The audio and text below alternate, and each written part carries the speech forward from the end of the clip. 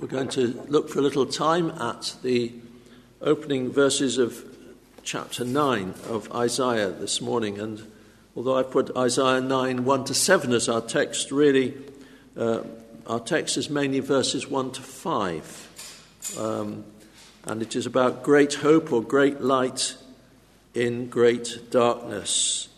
As we consider this further part of the section of the book of Isaiah called the Book of Emmanuel.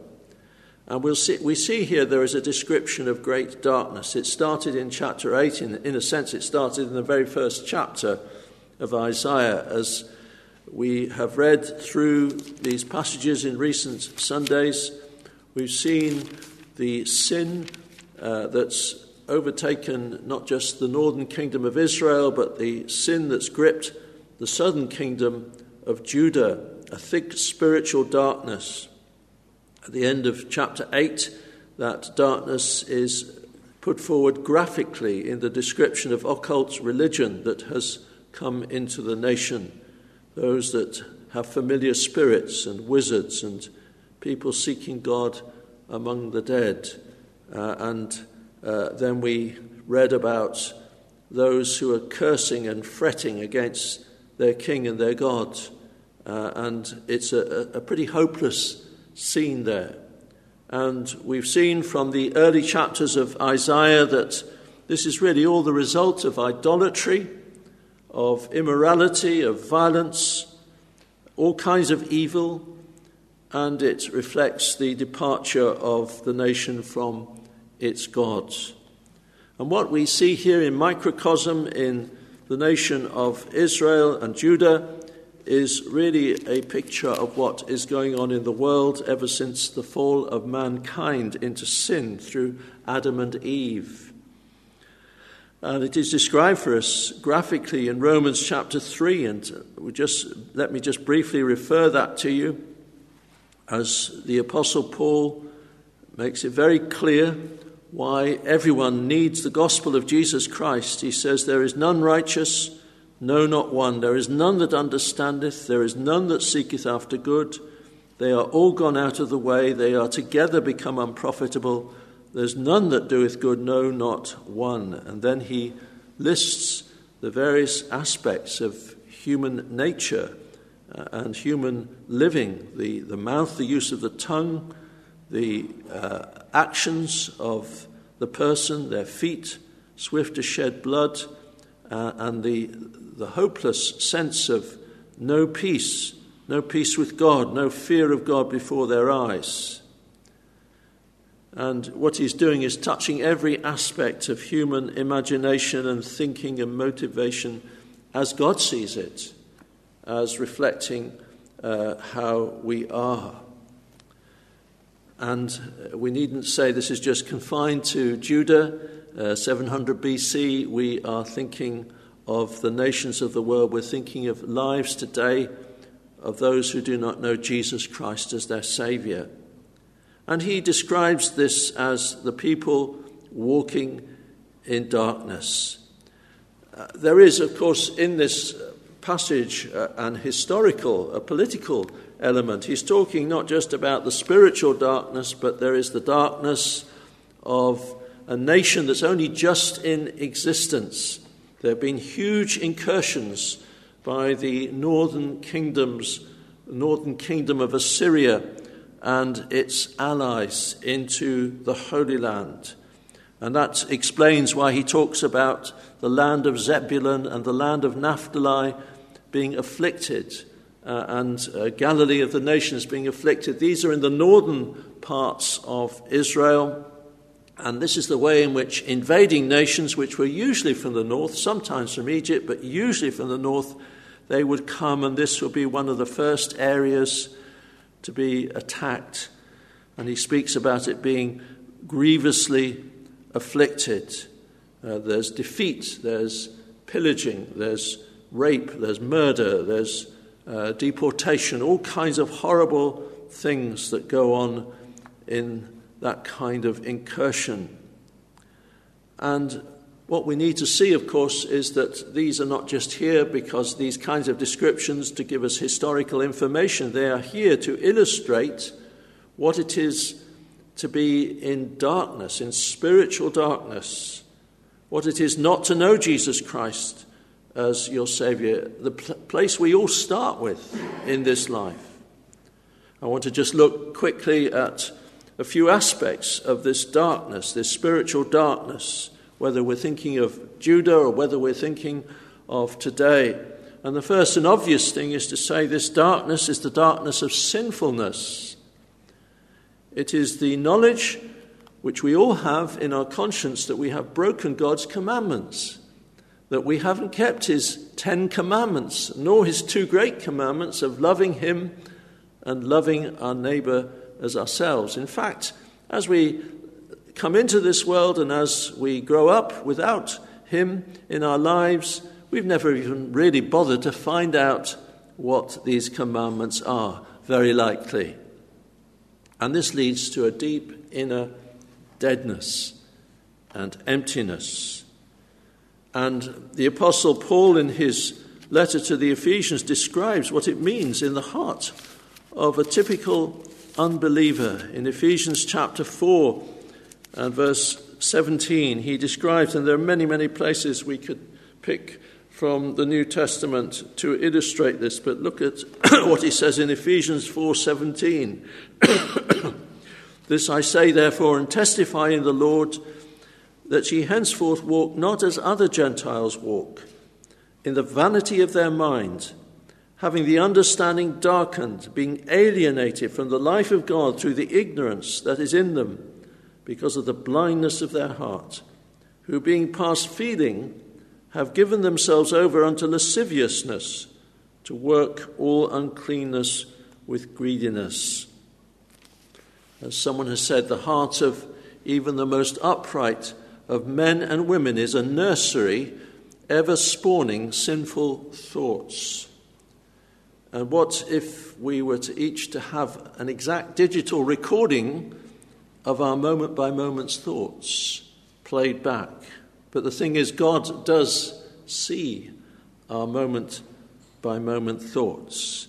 The darkness of sinfulness. There's also the darkness of spiritual blindness. That is, of not being able to see. And how many people in the Gospels did Jesus heal of their blindness? And how often was this an illustration of what he does for the human hearts?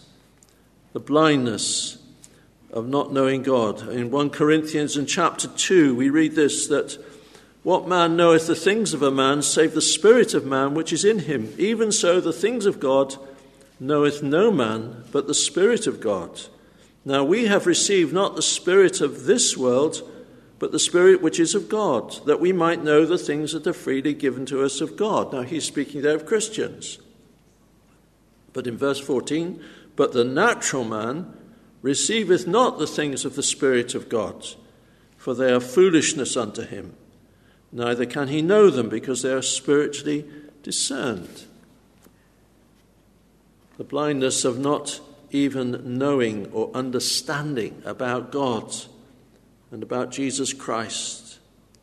But then thirdly, we see this darkness, and this is particularly true of Judah, as we've seen in chapter 8 and its occult and pagan practices. The darkness is greatest in someone who doesn't know Christ, in their religion, in their worship. Instead of the triune God of the Bible, instead of the God and Father of Christ, instead of Yahweh, man's ideas and other religions, or the so-called gospel of Christ. I say that because it's a gospel that's been watered down and corrupted to remove all the parts that offend man. And we say, well, some say, I should say, that God is love, and they say nothing else about him, and they imply that he will accept anything. It doesn't matter. He isn't bothered by his own commandments, and he will accept us because he loves us. Well, the Bible doesn't teach that. This is a false God. This is an idol of man's imagination. And then finally, as we think of the darkness, there's an aspect that nobody particularly likes talking about, but we have to recognize there's another darkness, and this darkness is most certainly present in Isaiah chapter 9. It's the darkness of the wrath of God, God's anger. Before the Passover took place in the land of Egypt, at the time of the Exodus, there was one particularly terrifying plague that came upon Egypt. The Lord said to Moses, "Stretch out thine hand toward heaven, that there may be darkness over the land of Egypt, even darkness which may be felt." And Moses stretched forth his hand toward heaven, and there was thick darkness in all the land of Egypt 3 days. They saw not one another, neither rose any from his place for 3 days, but all the children of Israel had light in their dwellings. This final plague before the Passover and the killing of the firstborn themselves was an evident sense of the wrath, the anger of God, that he was not present. He was withdrawn. He was angry. Yes, and that's why, if you're not saved, you have a gnawing sense of his remoteness, and you have a sense of horror that deep down God is against you. And so death becomes the king of terrors. And what lies beyond the grave is not something you want to think about. This is called the wrath of God, which is revealed from heaven against all ungodliness and unrighteousness of men who hold the truth in unrighteousness. And as we consider this darkness, political, religious, and above all spiritual, here in the land of Israel, one thing is quite clear in the book of Isaiah, and indeed it's clear in all of the teaching of the Bible. It is that only God can create the light, just as he did in creation. And so we see here the wonder of what is said about this land of Judah in all its darkness, because it says, "The people that walked in darkness have seen a great light. They that dwell in the land of the shadow of death, upon them hath the light shined." In the passage, there is, of course, a political, military outworking of this, although that's not the only aspect. And that explains verses 3, 4, and 5 in our passage, as it speaks about breaking the yoke of his burden, the rod of his oppressor, as it speaks about the battle, and so on. God will yet deliver Israel militarily from the Assyrian invader. And the section right in the middle of Isaiah, in chapters 36 and 37, tells us in great detail of this astounding victory through God's direct intervention. But we're not only to think of it in that way, and the New Testament tells us that we're not only to think of it in that way, because it also reminds us this passage is a prediction of the coming of the Lord Jesus Christ. Because in Matthew chapter 4 and verses 12 to 17, we have this section of Isaiah quoted. Matthew 4, verse 12. "Now when Jesus had heard that John was cast into prison, he departed into Galilee. And leaving Nazareth, he came and dwelt in Capernaum, which is upon the sea coast in the borders of Zebulun and Naphtali, that it might be fulfilled which was spoken by Isaiah the prophet, saying, The land of Zebulun and the land of Naphtali, by the way of the sea beyond Jordan, Galilee of the nations, the people which sat in darkness saw great light, and to them which sat in the region and shadow of death, light is sprung up." No longer is this just a prophecy about political deliverance. It's now a prophecy about the coming of the Messiah. It's a prophecy concerning Jesus Christ. And the very area of Israel, of Judah I should say, the very area of Israel as a whole, which is so often darkened by military invasion from the north As well as being full of the idolatrous darkness of the northern kingdom of Israel, someone has described that as a 200-year plus exercise in apostasy in the north, that very area is to become the place of greatest light when Jesus walks and teaches in Galilee of the Gentiles. What a breaking in this is of the light of God. And it is again, even as the darkness is a reminder of where we are spiritually without Christ, so this passage is a reminder of where we can become spiritually through Christ. This passage reminds us firstly that God breaks deliverance from sinful dominion. God breaks the power of sinful dominion. Now, this dominion, in terms of Assyrian invasion and so on, can be thought of as a kind of second slavery in the life of Israel. And there's reference to what we might call the paraphernalia of slavery.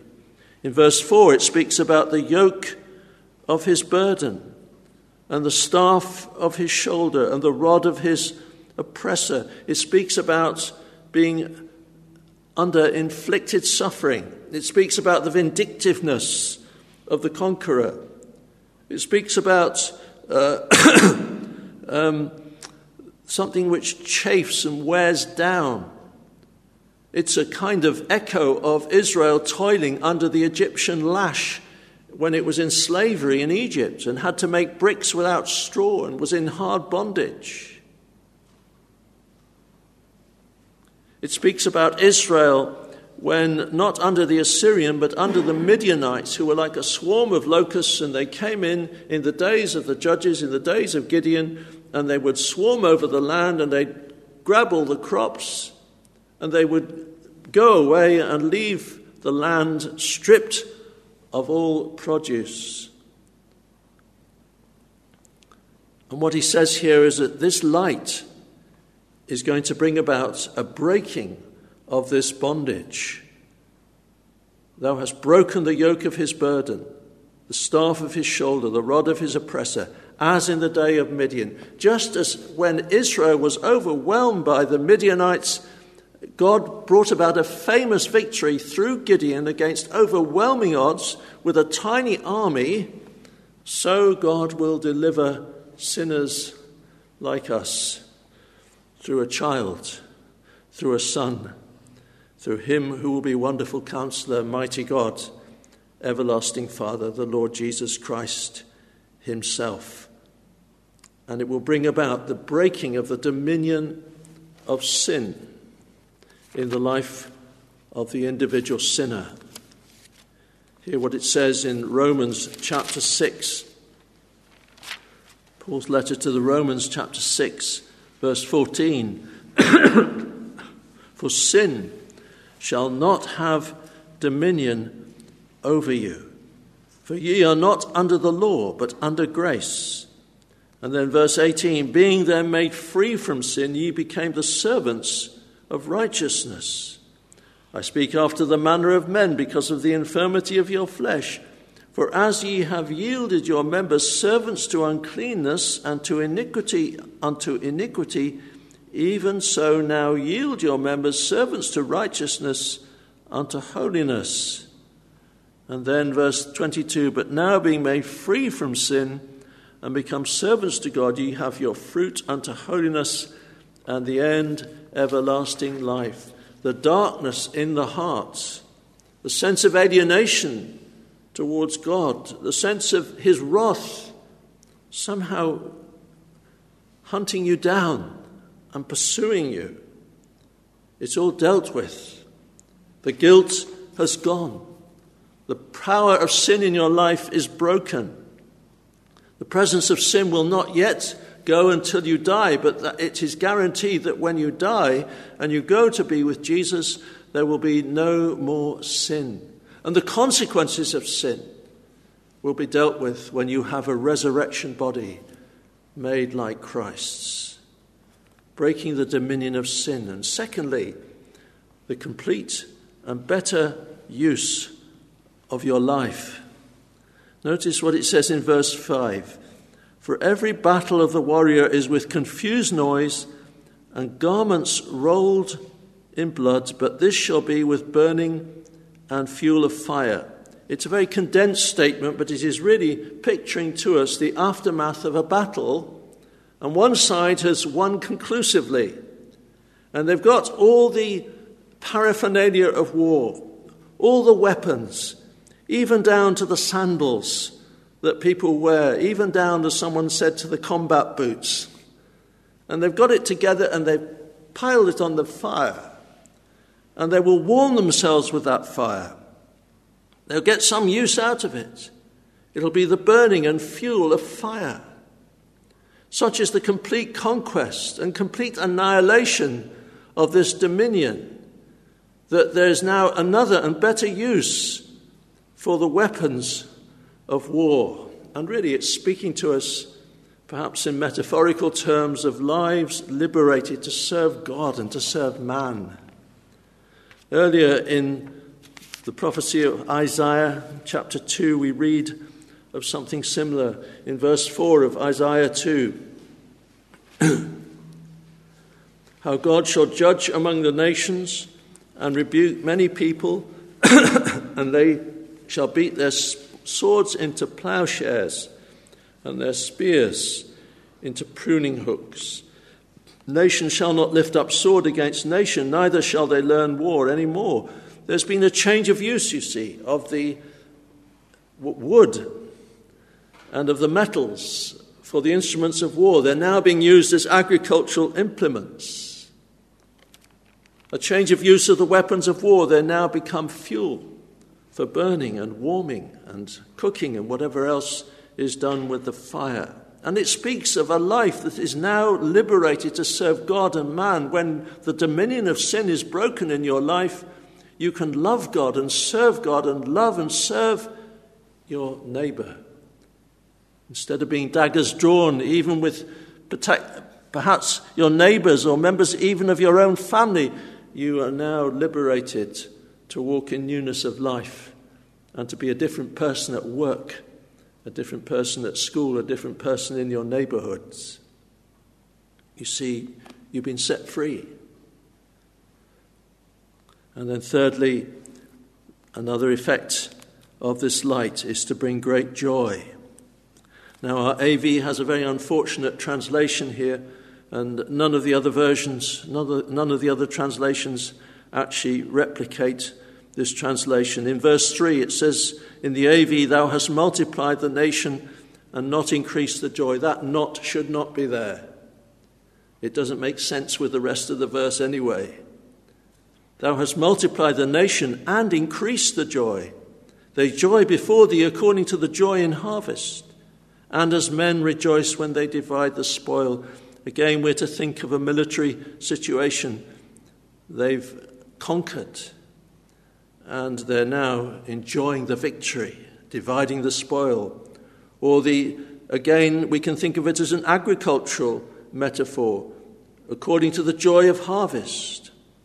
But it isn't just a kind of booze up. It isn't just a kind of secular, ungodly sort of delight.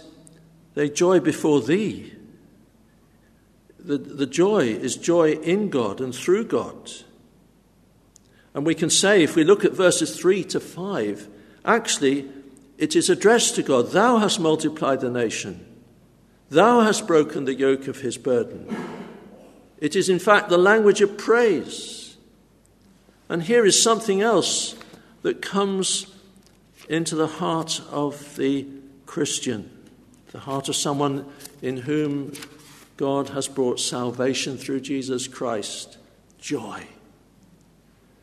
Therefore, being justified by faith, we have peace with God through our Lord Jesus Christ, by whom also we have access by faith into this grace wherein we stand and rejoice in the hope of the glory of God. And not only so, but we glory in tribulations also, knowing that tribulation worketh patience, and patience experience, and experience hope. And hope maketh not ashamed, because the love of God is shed abroad in our hearts by the Holy Ghost, which is given unto us. a deep joy because you have peace with God, because God is no longer angry with you for your sin. Your sin is forgiven. Christ has become your light and your Saviour. And now you joy in God. And although you haven't become inhuman, although other things do impact on you, sorrows, disease and all that, it cannot take away that joy. Sometimes your joy is in the minor key, often it's in the major key. And you learn to rejoice always in God your Saviour because of this light that's come into your heart. Well, who is it who comes into your heart? Verses 6 and 7 describe. It's almost indescribable, isn't it? For unto us a child is born, unto us a son is given, and the government shall be upon his shoulder, and his name shall be called Wonderful, Counselor, the Mighty God, the Everlasting Father, the Prince of Peace. That could be translated, his name shall be called a Wonder, Counselor. El Gibor is the Hebrew expression for a mighty warrior. But this Son of God is also one with the Father, and he is the Prince of Peace. Of the increase of his government and peace there shall be no end upon the throne of David, and upon his kingdom to order it and establish it with judgment and justice from henceforth even forever. The government shall be upon his shoulder. Well, if you need to carry things, you put on, I suppose, you maybe put on a backpack. And that's the nearest perhaps to carrying something on your shoulder. In the days this prophecy was written, there would have been some sort of yoke, some sort of wooden structure perhaps to help you balance the load. But in our day it's a backpack. Well, without being irreverent, can we think of the Lord Jesus Christ with a backpack? And on that backpack he has the government of the whole world, the whole universe. All things were made by him, and he upholds all things, and he rules over all things. And this is the one who has come into your heart and taken away your sin and given you newness of life in him. Great light in the darkness, great hope. All through the coming of Jesus Christ into this world, all through his birth, his life, his ministry, his death, his resurrection. And we see there's that important connective word in verse 6, for unto us a child is born. All this light because unto us a child is born, a son is given. Everything has been changed by a mere child. But that child laid in the manger at his birth is none other than the Son of God, the everlasting Father, the Prince of Peace.